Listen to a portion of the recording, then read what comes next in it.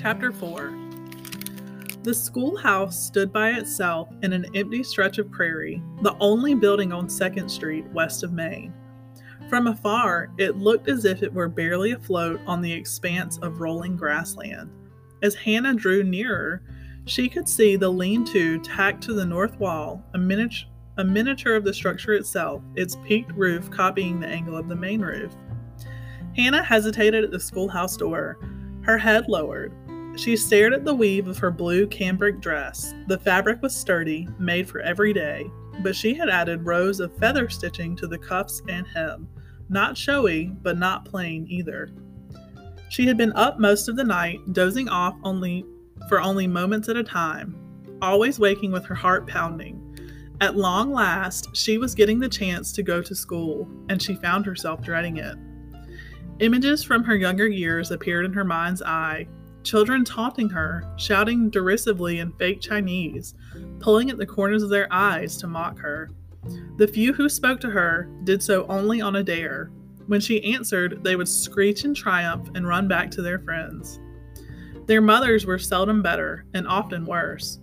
On spotting Hanna, they would cross the street hastily, sometimes covering their mouths as if she were diseased. Or they would pull their smaller children behind their skirts, protecting them. From what? Hanna always wondered. As she stood on the threshold of the schoolhouse, it was hard for her to recall why she had wanted so badly to be here. I could turn around and go home. Maybe Papa is right about a diploma just being a piece of paper. Then Mama was in her head again, showing her how to weave the needle in and out of the last few stitches on the wrong side of a garment, pulling the thread through to ensure the seam would not come unstitched. Finish, Mama had said. Good work is no good if you don't finish. A diploma was more than a piece of paper. It was proof that she had finished her high school studies. A big breath. One arm wrapped tightly around her books, and her face far back in a deep scoop bonnet, she turned the doorknob. Hanna had deliberately arrived early. She wanted to be seated before the other students came in. The teacher, a fair young woman with light brown hair, twisted into a knot low on the nape of her neck, was sitting behind a big desk across the room. "You must be Hanna Edmonds," the teacher said. She did not smile, but her voice was kind. "I'm Miss Walters. I was told that you're 14, which would put you in the class with the oldest pupils. Have you started the 5th reader?" "Yes, miss." In fact, Hanna had already finished the 6th reader. She remembered the first time she had come across the poem titled, "To My Mother." Her breath had caught hard enough to make her cough. "I know thou art gone to the land of thy rest." Although Hanna knew well there were plenty of people who had lost their mothers, it had still stunned her to find a poem about a mother dying. It was as if the poet had seen right into her heart, and the poem immediately became her favorite. She thought of it as Mama's poem. But she didn't want to sound boastful about having already finished the 6th reader, and besides, she loved the 5th. "Your desk is at the back, there on the left. You'll be sharing with Dolly Swenson." "Thank you, miss." Hanna made her way to the desk. She sat down, put her books away, and took out her reader. She bent over the book. The sides of her scoop bonnet kept her face all but hidden. Mr. Harris had said that pupils usually took off their caps and bonnets, but that it was not actually a rule. He had agreed to tell Miss Walters that Hanna would wear her bonnet at school. The fact that she was half Chinese would be kept from the other students until Hanna was ready for them to know. "Just for a few days," Hanna had said to Mr. Harris, "until I can make a friend, one friend. Then she could take the bonnet off." Miss Walters rang the bell, and for a few moments the room was filled with the lively chatter of the other pupils. Hanna's seatmate slid in next to her. Hanna hated to be rude, but she didn't acknowledge the other girl's presence. It wasn't until Miss Walters called school to order that she risked a peek at Dolly. Dolly was a strawberry blonde with skin as pale as bleached muslin. Hanna thought of what Mama had often said about pale skin, that it was considered desirable among Chinese people because it meant a life of privilege. You don't have to work outside, in the sun, in the wind, only rich people, treasured wife, treasured daughter. With that single glance, Hanna also appraised what Dolly was wearing. a dress of fine brown poplin that fit her nicely, but Hannah's practiced eye saw traces of picked out seams along the bodice, which meant that Dolly's dress had originally been a different size and had been made over for her. She doesn't work outdoors in the fields. Her family doesn't have enough money for new clothes, but she wants to dress nicely, so someone, her mother probably, does the best she can with cast-offs. For most of her life, Hanna had made quick conclusions about people she met in an effort to guess how they might treat her. The trick was to keep her own conclusions light, never giving them too much weight in case it turned out they were just plain wrong. Is Dolly spoiled? Maybe. The morning went by quickly enough. The teacher was tactful and did not call on Hanna to read or respond on her first day. Miss Walters was a small woman. The oldest boys were all taller than she was. Her hair was styled with curled bangs. Her dress was blue challis with a lace collar and cuffs, very demure and proper with one subtle exception. The bodice was buttoned with dark blue roundels made of sparkling cut glass. Hanna knew that those buttons were costly. The button box held similar ones. She could picture the compartment a third of the way down on the right-hand side. Miss Walters, she chose them for her own pleasure. They're not too showy, but whenever she wants, she can look down and see them catch the light. Somehow, Miss Walters reminded her a little of Mama.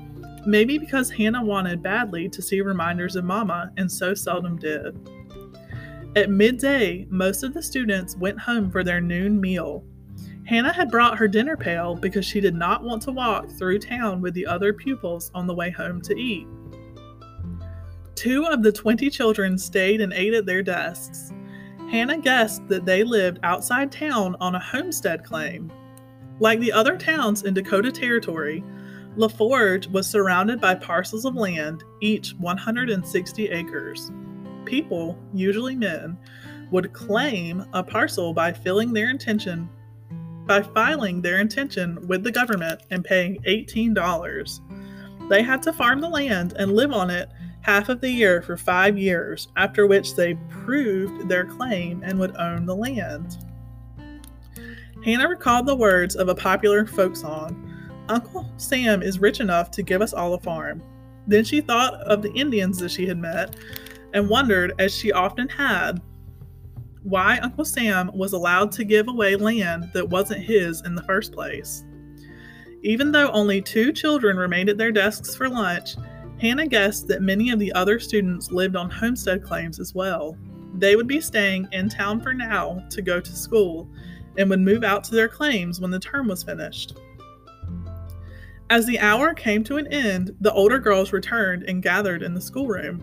Having heard them recite their lessons earlier, Hanna now knew the names of the students in her class. Besides Dolly, the girls were Bess, Margaret, and Edith. Bess's last name was Harris, so she would be Mr. Harris's daughter. The boys were Albert, Ned, and Sam. Hanna guessed that Margaret and Albert were siblings. They looked so much alike. Bess and Ned were the best students. Edith smiled the most. Hanna sensed something else too. The other girls don't like Dolly. Bess, Margaret, and Edith stood in a cluster at the window, watching the boys play ball outside, while Dolly standing a step apart. Hanna stayed at her desk. Her reader opened in front of her. Although she wasn't reading, she was thinking.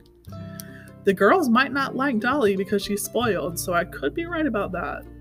Or she could be perfectly nice and they're mean to her for some other reason that might not be her fault.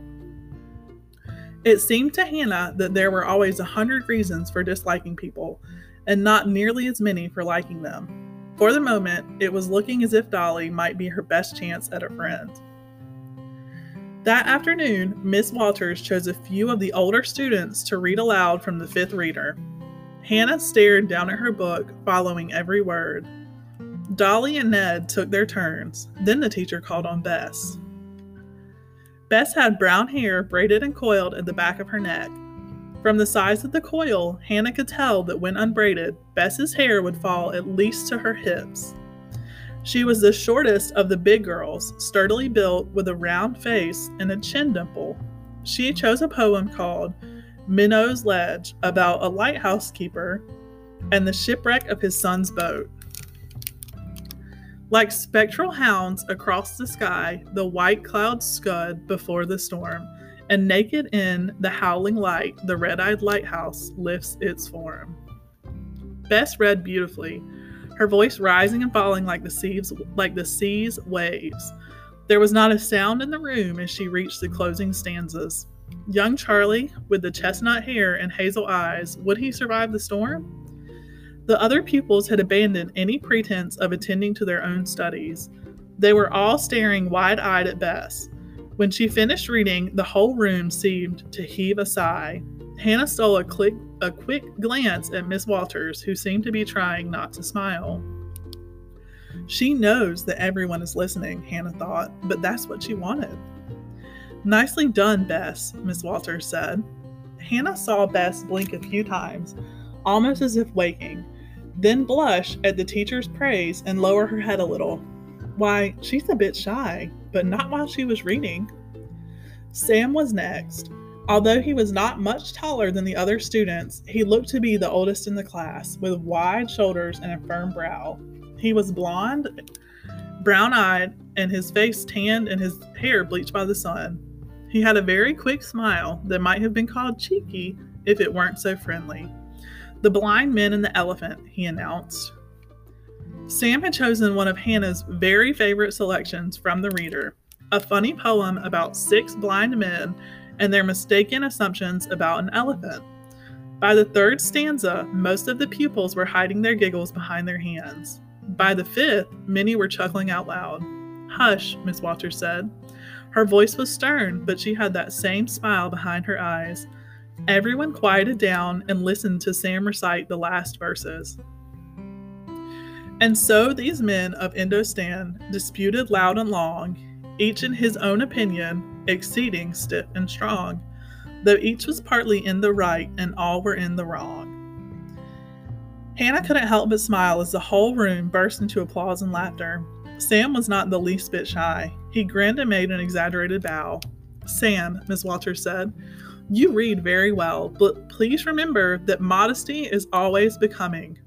"Yes, teacher," Sam said. "You may return to your seat." As Sam passed Hannah's desk, he was still smiling. Is he smiling at me? Alarmed, she tried to draw back deeper into her bonnet. She did not want to be singled out, not even by a nice-looking boy with a friendly smile. If you guys want to find out if Sam and Hanna can become friends or if Hanna can make friends with any of the girls in her class, join us tomorrow for Chapter 5. We'll see you then.